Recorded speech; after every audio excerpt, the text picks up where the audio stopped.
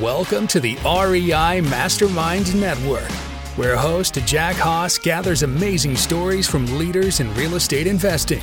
In each episode, our guests will tell you what they're doing that works, what they've tried that failed, and best of all, you'll learn actionable steps to take your real estate investing to the next level. Now, here's Jack with another value-packed episode. We have Rafael Cortez on the call. And Rafael, I appreciate your time. We're going to talk a little bit about some wholesaling tonight.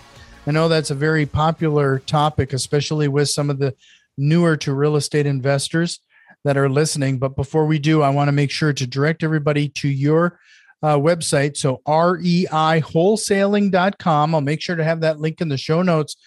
But Rafael is also very active on Instagram. So look him up, Rafael.CEO Pulse. Is that right? No, that's an outdated handle. It's Rafael, Rafael Cortez, Cortez, CEO. So it's Rafael Cortez, CEO. Okay. Well, we'll make sure to update that at least in the show notes. So I really appreciate your time. I've had some of your counterparts on the show. We've always had a great conversation. But you've been doing this for quite a while here now, and you have kind of an interesting background. So let's start there. Yeah. Well, first off, thank you for having me on, Jack. I appreciate it. And I jumped into real estate back in 2009, right? I started doing fix and flips and eventually found my way into wholesaling. So I kind of started backwards. Usually people begin wholesaling and then they'll fix and flip. But I was running a couple other businesses back then, and I knew I wanted to park my cookies right in the real estate space. So that's how it all just kind of came together. And that's a premise. In 2013, I started wholesaling and really fell in love with the idea of just, flipping invested interest instead of flipping hammer or, swinging hammers around and dealing with people. So I kind of fell in love with that particular process and went to town, with that over the last, 10 years or so. So you're an organizational psychologist? Right. Yeah. So I'm a business psychologist. That's my background. So I launched my first business when I was 21 years old. Through the process, I went back to school, got a bachelor's in business administration. I got my first master's in general psychology. So you have to go through general psychology, and then you can pick a specialty. And I picked business, right? So it's a combination of people and systems and how it all connects at a psychological level. So, it's pretty, I geek out on that kind of stuff. Every time I say it's pretty interesting, I get, people that kind of nod their face, but it really is to me, just understanding, human nature at a deeper level, and then how to connect that with business processes and models. What we do as entrepreneurs is try to figure stuff out so it works, and flows, right? Think automation, think delegation. How does any of that happens if there's no synergy between the person and then the process behind it? So that's what it all kind of compiles into. Well, that kind of leads me into my first question, because I find your business background, and if you starting a business at such a young age, I kind of find it interesting that a lot of, especially when they get into real estate investing for the first time, they almost treat it like a hobby or something they're trying to dabble in. And I really like the concept of treating it as a business from the beginning. So what are some of those priorities that they should watch out for when essentially they're starting a startup? Well, I think you're hitting the nail right on the head. And it's actually the, for lack of a better phrase, it's a premise for what I coach, right? For what I teach. I have a longstanding fight against the hustle mentality. I think the hustle mentality it's a tool, right? It's going to get us from point A to point B, and it's going to get you results, but it's not sustainable. And it's all fine and dandy if you're looking at, at getting into something for a short term, but long term, it's going to burn you out. It's going to wear you out. And it's just not something that can be done, for a very long period of time, meaning, trying to figure things out and running from the sense of glorified sense of hustle all the time. You have to build systems. You have to build a process, a foundation that you can build on top of, and then automate, delegate, and elevate. So it's really my key thing, I guess, some of the biggest things to kind of keep in mind when somebody's jumping into real estate, wholesaling, or whatever business, it's understanding that you can create a platform for wealth, right? And then seeing it that way.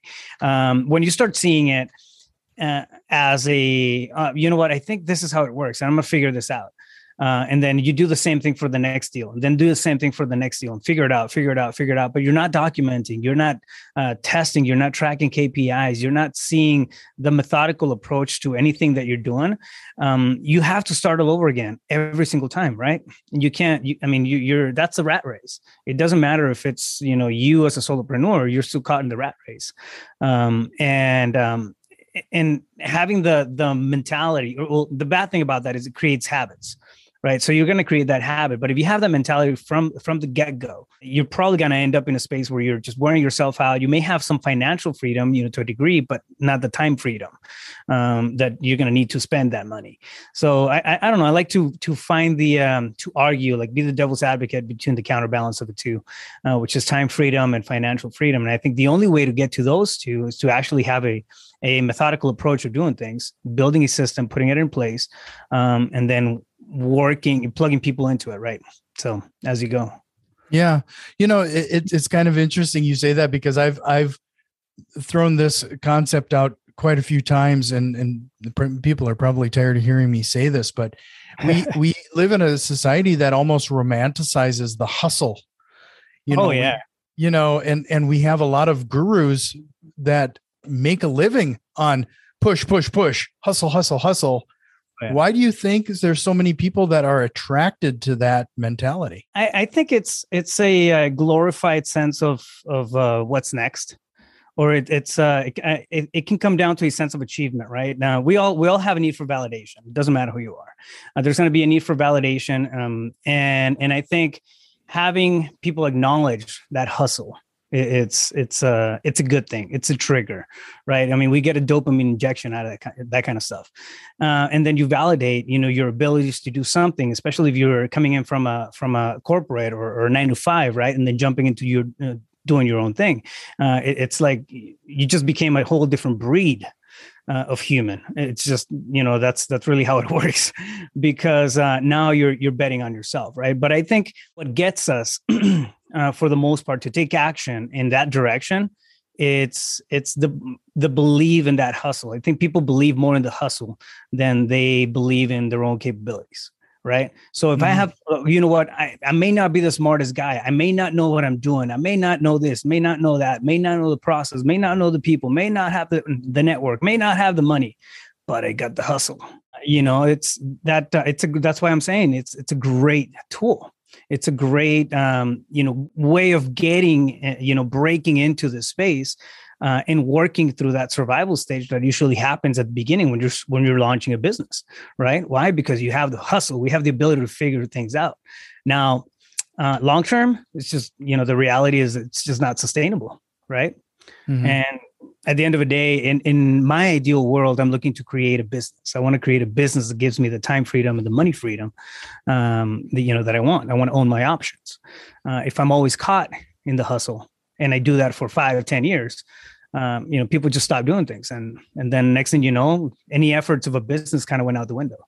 So it's a beautiful, I think it's a beautiful stage, especially if you're bootstrapping, because you're learning a lot, you're growing as an individual, you're getting into different circles, especially in real estate, man.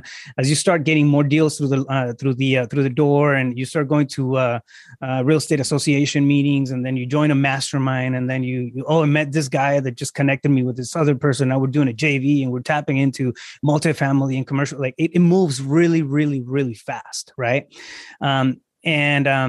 And it's a beautiful stage to be in for a while, but you just got to evolve out of it just as fast as everything else is moving around you. You have to move your skill set to a different level. Also, as a hustler, you're not going to have the acuity or the patience to deal with your team like a leader needs to work with their team, right? There's different requirements. It's just it calls for a different version of you whenever you're scaling, you're leveling up. So yeah, no, I'm glad you said that, because as we get into real estate investing, we did this in order to achieve some level of freedom. And I know we always associate with that having more money in our pocket, but typically that is to buy more time. You want more time with your family or pursuing other things. And then I would guess that when you were talking about defining your processes and procedures and doing some of that documentation, it's also that exercise of seeing what is actually important and actually defining some of those money-making activities. Some of the hustle that I've found a lot of people do are things that are just for the sake of being busy. It's not actually money generating activities. Oh yeah. There's a big difference between being efficient and being productive, right?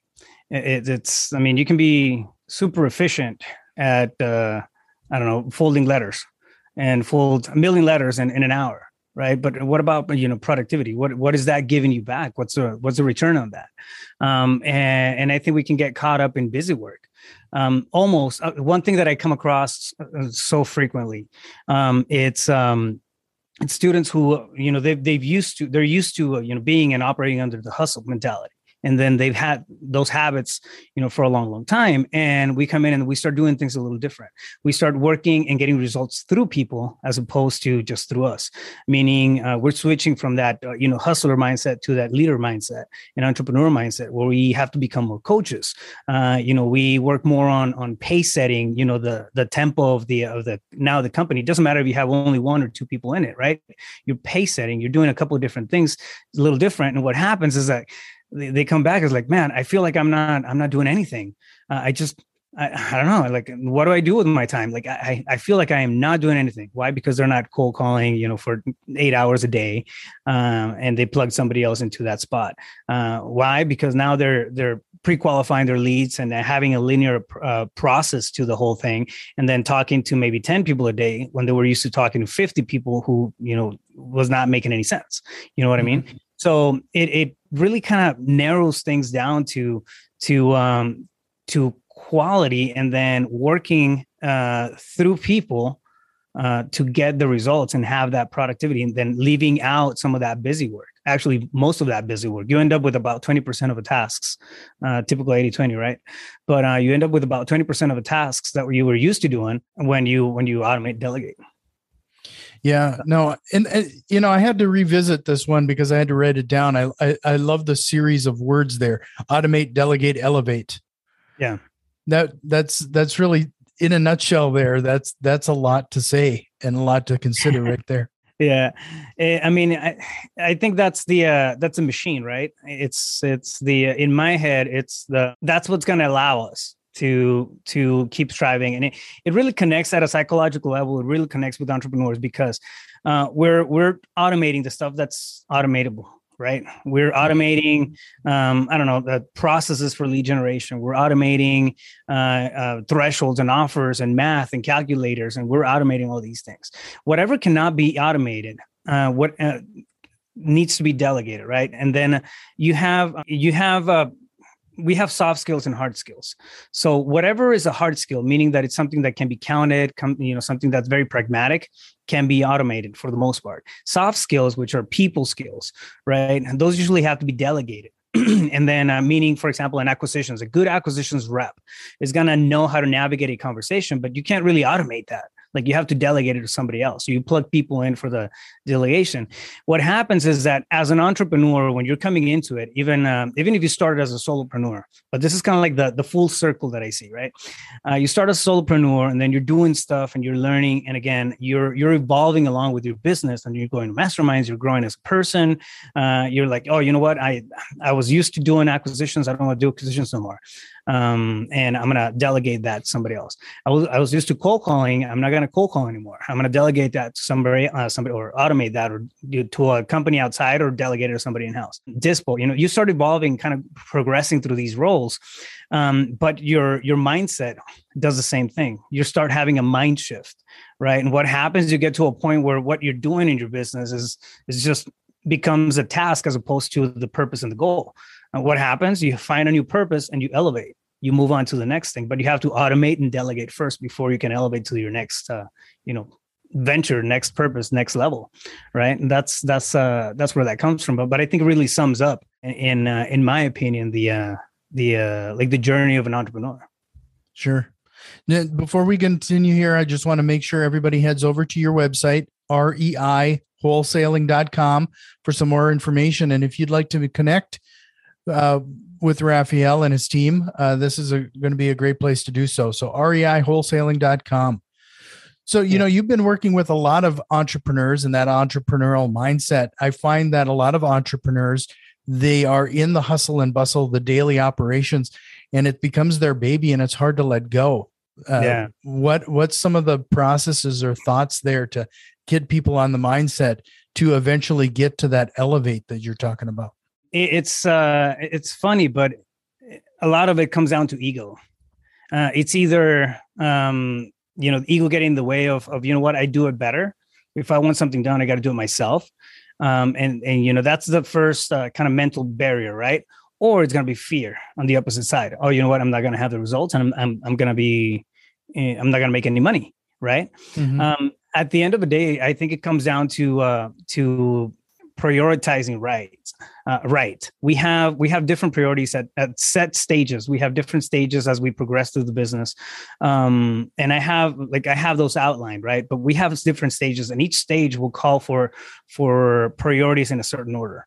And you're going to have certain challenges in a certain order. Understanding, I think, having clarity over that kind of stuff and understanding what's coming around the curve, it's going to relieve some of that fear, for one. And then the other part, just have to work through it. You got to understand. I mean, we become bottlenecks. We become bottlenecks to our own businesses.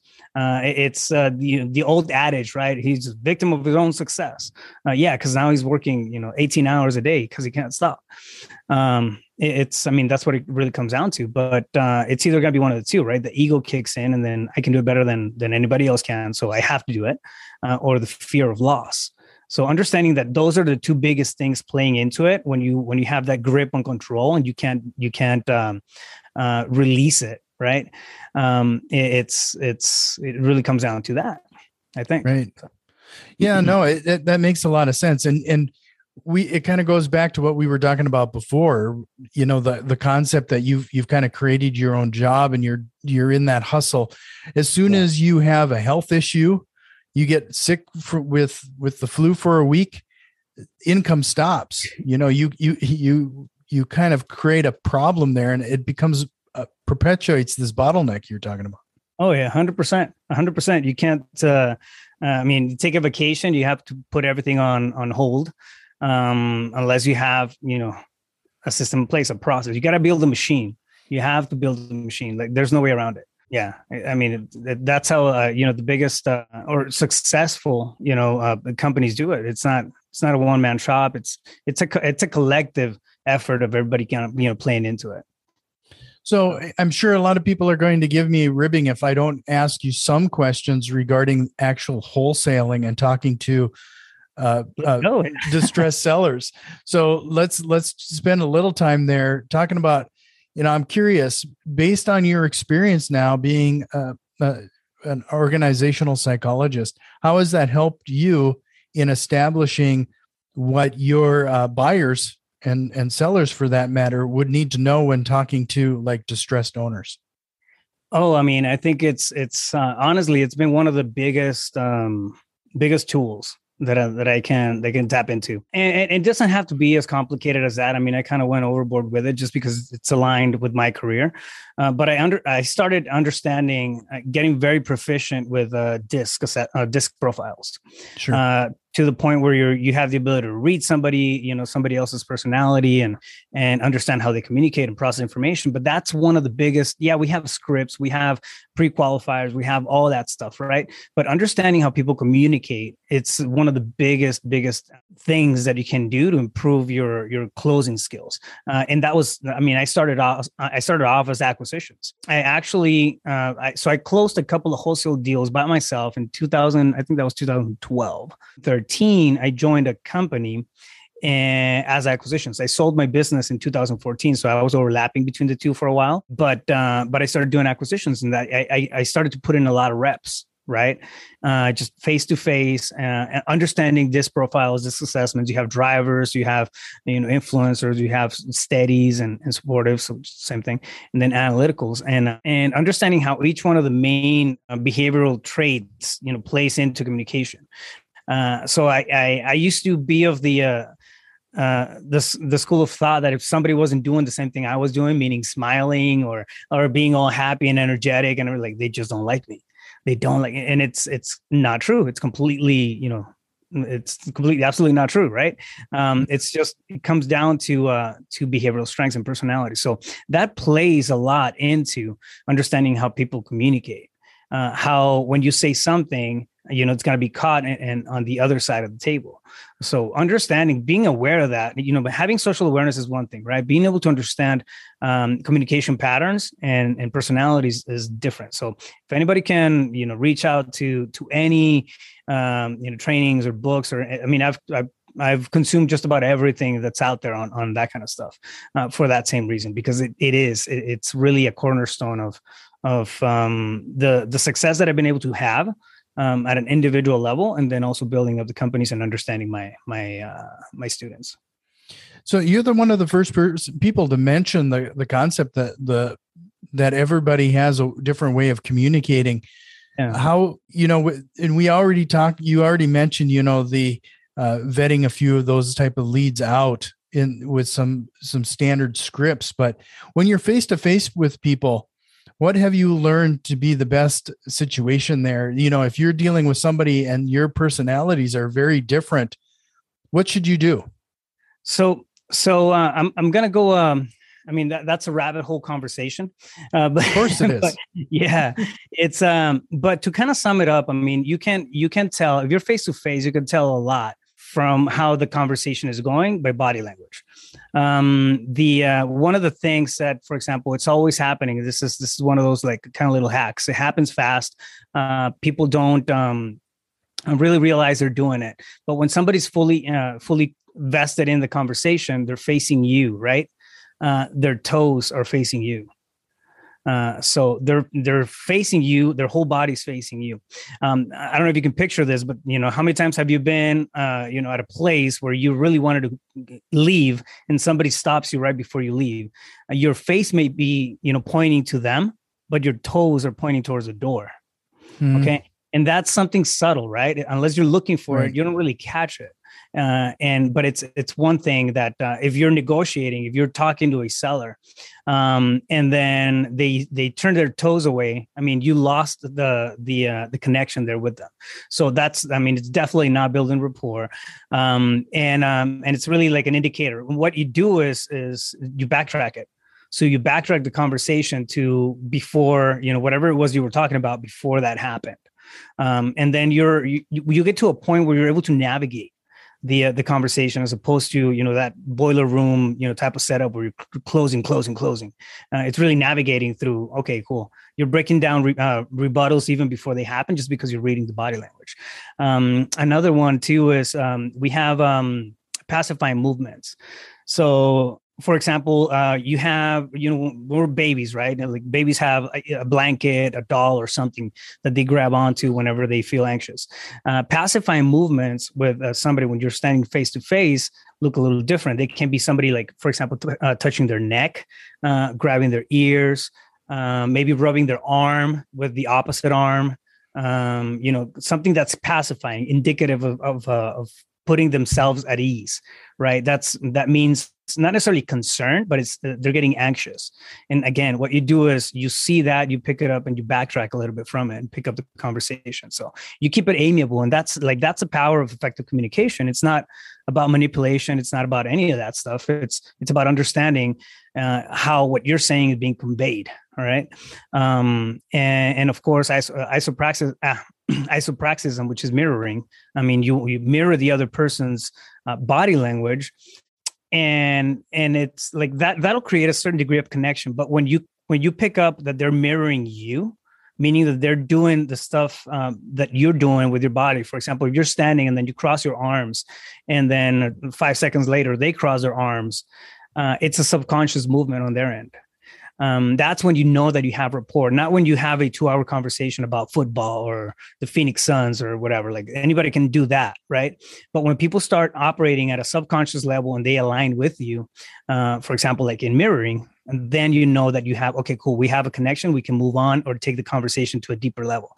And then, strategically, right, you start, asking discovery questions and teeing up for your offer, if that's going to be the case, pre-qualifiers and that sort of thing. But you navigate through that conversation. There's also ways, there's a ton of ways of doing that over the phone as well. Mm-hmm. So.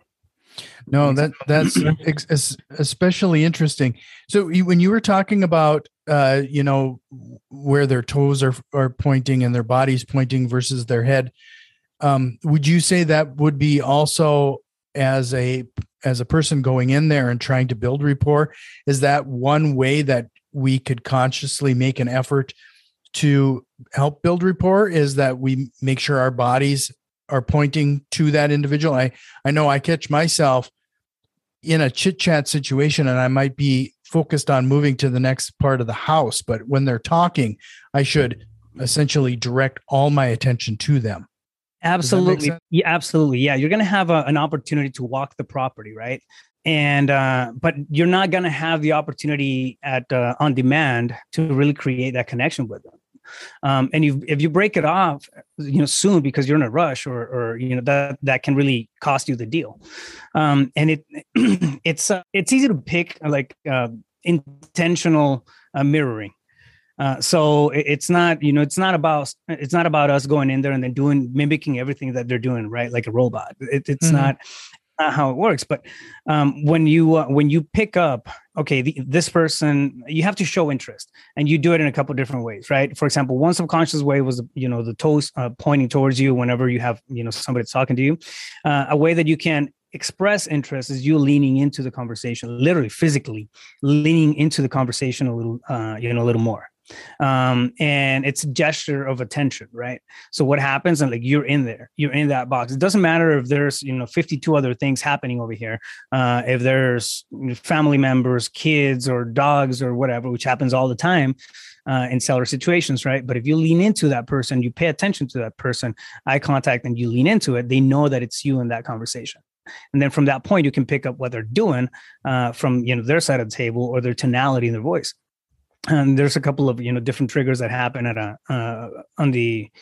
from a verbal standpoint that help us kind of figure things out. But yeah, absolutely. So if you're flowing with somebody, just again, now another thing is that if you come in and then they point their toes towards a house or towards a hallway, like they want to go in that direction, just follow it. Follow the toes. It's simple.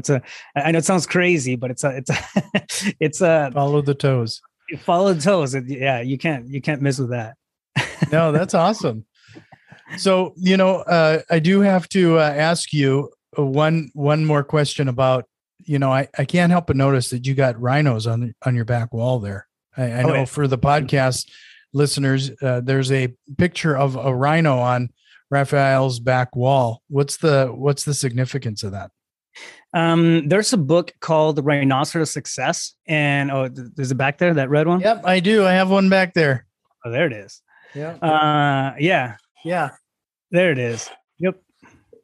Yep. So, it's you can be a rhino or you can be a cow, right? It's really what it comes down to. But it's a good.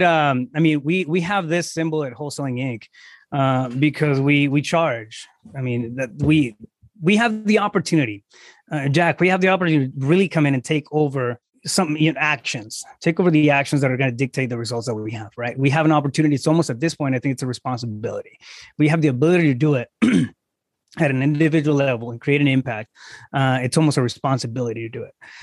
And just, the mentality behind it is that you wake up and then you charge.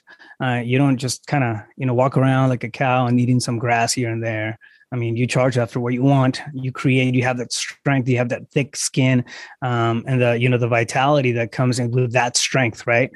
For doing things and getting stuff done. So yeah, that's where that comes from. You use the phrase, it's our responsibility to do it. Can you expound on that a little bit?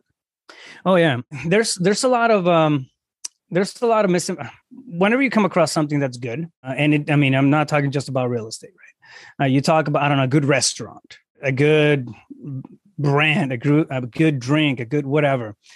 You talk about it with people, who matter, right? People who care or who you care about. It's the same thing. When you tap into something that you really feel can have an impact, can really be an impact in somebody's life. More importantly, a ripple effect in hundreds of others. It's a responsibility to share it, especially if you're in the position where you can come in and then take those actions, right? And I think granted, there's turmoil at a societal level. There's all kinds of stuff changing in economy, left and right, and it's crazy out there. But we still have the opportunity to come in and then choose to direct the path that we're heading, take responsibility for our own individual actions in our own individual spheres, and then do the best we can with those, right? So it really becomes, in my head, a responsibility for action, a responsibility to commit to oneself, because the ripple effect of that is going to be well-being in the people who are around us, meaning our family, our loved ones, or students, if you're coaching, if that's the case. But I mean, I think it really framed as a responsibility. Like, I can't get around it. There's no way I'm not going to wake up in the morning with a fire in my belly. It's just how it is. Yeah, no, that was awesome. Just to give everybody heads up, if you get this book, Rhinoceros Success, this is a book of more of affirmations versus something you would sit down and read. This is something you would maybe grab and start your day with. Great book, but I don't want everybody to think you're going to get learn wholesaling from it. Right. You're not going to learn wholesaling from it. Yeah. But it's a great book to get your mindset right for the day, to charge ahead. Right. So this has been a great conversation. I really appreciate your time, and I hope you'll consider coming back again sometime. And before we let you go here, reiwholesaling.com. And I warned you it was coming. Is there a question you wished I would have asked you here tonight? As far as, maybe the system, the process, the overall process, or blueprint of the wholesaling business. And that's how to break it down. I think one of the things that usually happens with people who break into wholesaling is they hear 1,000 video, they watch 1,000 videos on YouTube, and then there's a lot of pieces that are just kind of flying around, right? But there's no clarity. There's no linear process to it. I think a good question would be, what is a good flow for a business model, for a wholesaling business model, which I can give your audience something to kind of chew on. That'd be awesome. And so, frankly, I apologize for missing the most obvious question in front of us here, especially talking to you. No, we went straight into the meat and the potatoes of the psychology aspects of things, but no, and I can talk about that for days. So, just to kind of have an idea, right? There comes a point. There's a big difference between the hustle and then the business mindset, and it really starts with a fundamental, base of what to build on. For example, understanding that you have 6 stages in a wholesaling business, it's going to go a long way. Stage number 1 is sourcing. You got to source the leads. Any way you put it, you have to source leads. You have to find those properties, right? There's different ways of doing it. It's, very methodical processes and whatnot. You have cold calling, you have pay-per-click, you have SMS. There's right ways and wrong ways of doing each of those. But at the end of the day, it comes down to that stage 1, which is the sourcing. After you source a lead, you move on to stage 2, and that's converting. So you pre-qualify the leads. That's when you have, the pre-qualifying conversation. We do it based on motivation, timeline, condition, and price. And again, we have, a specific script that we go through to pre-qualify those leads. Then the third stage is acquisitions. This is where your whole acquisitions process happens. This is where you start to actually analyze a property and look at, have discovery conversations where you actually start to consider presenting the offers. You don't present the offers when you're sourcing or when you're pre-qualifying. That's when you lose people. And it's not a linear process, right? And you have the next thing, you get the deal locked and then you move on to dispo. So you sell the deal. That's stage number 4, dispositions. Again, you can either just blast it out to your email list, or you can create a methodical approach, which we have. We have a 21-day process of how to actually dispose of the properties properly. And usually they sell within 4 to 6 days. They're gone, if not sooner. But at the end of the day, like most companies or most businesses stop right there, right? I sold the property and that's it. That's all I got. I think it's very, very important to understand that you need to track your metrics. You need to track your numbers, your KPIs, key performance indicators, right? You need to track your reach, your conversion, your cost per lead, cost per prospect. And there's easy ways of doing all that stuff that allow you to stay consistent, with that type of stuff. So stage number 5 is measuring. You measure KPIs, measure your efforts. And then stage 6, you improve. You come back and then you actually have a breakdown conversation, go through a series of questions, and you break down deals. Believe it or not, we still break down deals on a regular basis in my company. And what happened here? Where did we leave money on the table? What could we have done better, right? And that's the stage 6, which is improving. All right. So you have these 6 stages, and that encompasses the whole business model of something that can be automated and delegated. Why? Because you can automate or delegate, the sourcing, then do the same thing for the converting.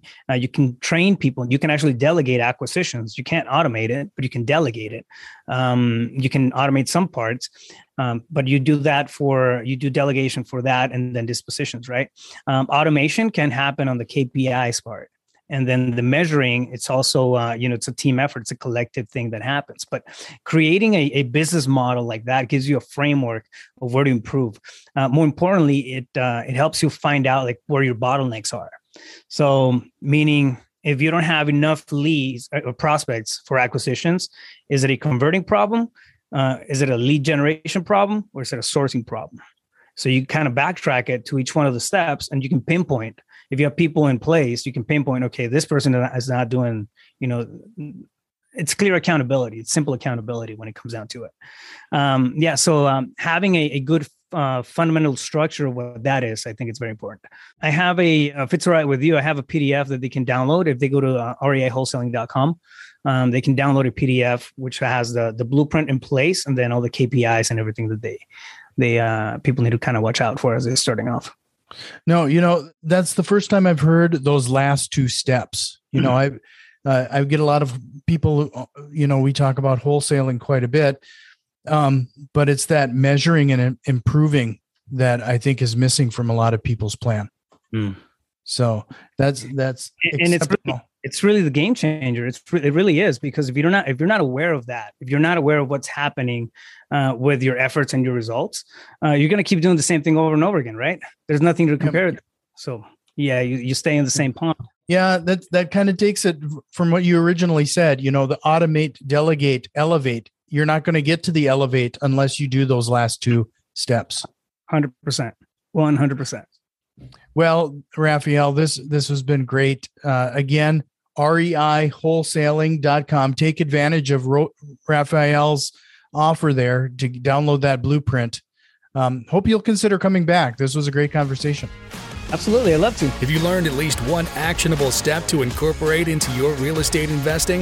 If so, please consider returning some of that value by leaving a positive review, subscribing to our YouTube channel, or joining our growing network on Facebook and Twitter. You can find links to all of our social media accounts in the show notes. See you next time.